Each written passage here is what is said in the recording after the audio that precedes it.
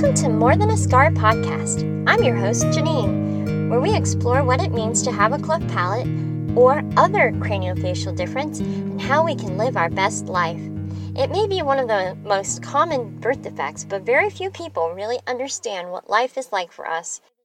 Please comment and take part in the discussion. You can visit my blog, morethanascar.blogspot.com, and feel free to email with comments and suggestions at janinedeckard@gmail.com. I have so much to talk about on the subject of speech therapy. There's enough to have many episodes on this. I might even have an interview with a friend of mine who's able to speak from the perspective of a speech therapy provider. But for now, let's focus on the patient side. My own journey with speech therapy was painful. I did not understand its importance. I also had a really bad case of perfectionism. I was a straight-A student, and academically, school was easy for me. I was not happy at being told that I was not doing well in speech therapy. I did not understand why I was being critiqued on the way I spoke. I wish I could go back in time and tell myself that speech is important.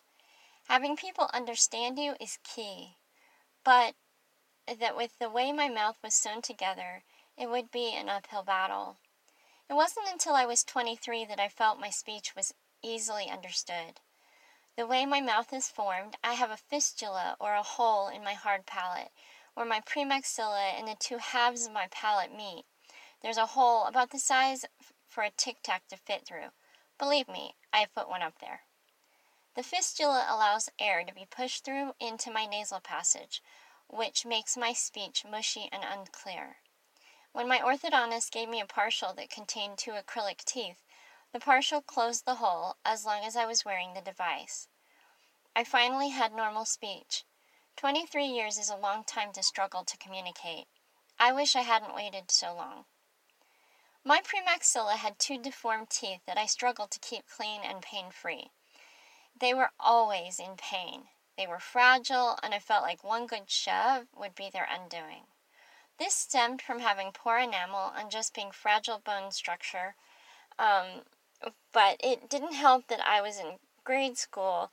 I pulled out my 2 front teeth by jumping on my bed. I had a net suspended over my bed, and I caught my first set of braces on the net. Ever since, that part of my mouth has given me nothing but trouble. Finally, in 2012, when I was 33, I begged my doctor to remove my front 2 teeth and give me a true partial. The pain was too much. I was so much happier without them. I have a full partial at the front, and this has allowed so much freedom and improved speech. No longer do I have a mushy palate, and no longer does air push through to my nasal passage. I only wish I had done it sooner. The way they did speech therapy in the 80s was repetition and correction. There wasn't a lot of positive feedback. They focused so much on my areas that didn't sound right that it felt like every single session was, let's keep track of the way that Janine can't speak correctly and point out each one to her. Each time I finished, I felt so negative about my progress or lack thereof. I felt like a failure at something quote-unquote normal people never have to deal with. They did not help to empower me or help me see that I was capable of clear speech. I still remember the cards and silly games they would make me play, and they were never fun. They were just painful reminders of how different I was. Fast forward to my own child's speech therapy. I shut down or I got defensive when it came time for a speech therapist to focus on my own baby's speech development. For the first 4 years, my baby couldn't hear, just screaming and pointing to get what was needed. For the most part, we were pretty in tune always with each other, and it didn't take very long for me to figure out what was needed. It was only after the speech therapist said that I have to expect some form of communication other than screaming and pointing that won't serve us later down the line. Once we started doing sign language, it was better. There was still a bit of discipline on my part because I was pretty upset by the whole thing.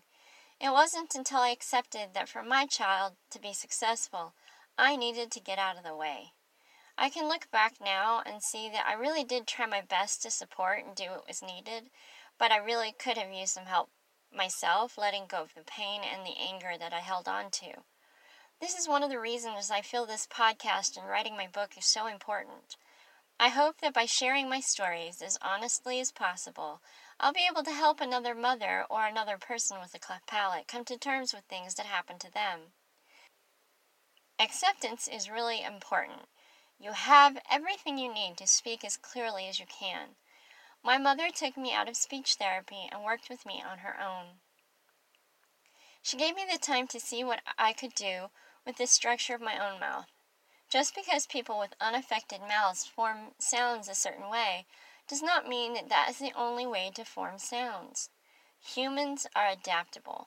I wish that someone with a cleft palate would become a speech therapist so they could explain to others that our mouths are never going to be quote-unquote normal.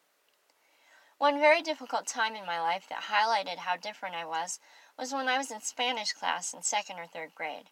I can't ever remember which grade because for a few years, the private school I was attending was experiencing a teacher shortage, and they combined many classes. My teacher was from some Latin American country, I forget which, and she was trying to teach people how to roll their R's. I was not capable of doing it because my palate was so mushy and so high and so deformed. I was not one to speak up for myself back then, so I just started crying. My friends tried to stand up for me and say, "She has a cleft palate and can't do it. She tried, but she can't." The teacher continued to say that I was being rebellious and allowing Satan to control me because everyone can roll their R's. She kept on for much too long, humiliating me and again making me feel my difference all over again. My friends rallied around me during recess, and I remember feeling for the first time that my friends cared more than my teachers. Being a teacher's pet most of the time was my survival tool, but it didn't work this time.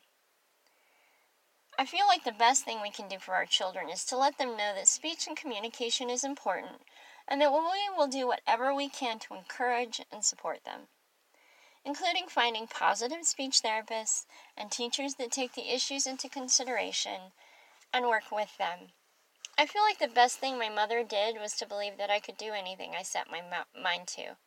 She never wanted me to feel like I wasn't like everyone else, but that wasn't really the best way. Every situation outside of my house was a spotlight that showed how different I was. It made me feel like I was in some crazy reality where at home I was me and everywhere else I was a freak. I was pretty black and white with my kids. Yes, you have this issue, but let's not let it get in the way. How can we work with what we have and make it work for us? Have you had difficult experiences with speech therapy or being understood? I'll have another podcast explaining my journey as a Toastmaster. I would love to hear your stories about communication.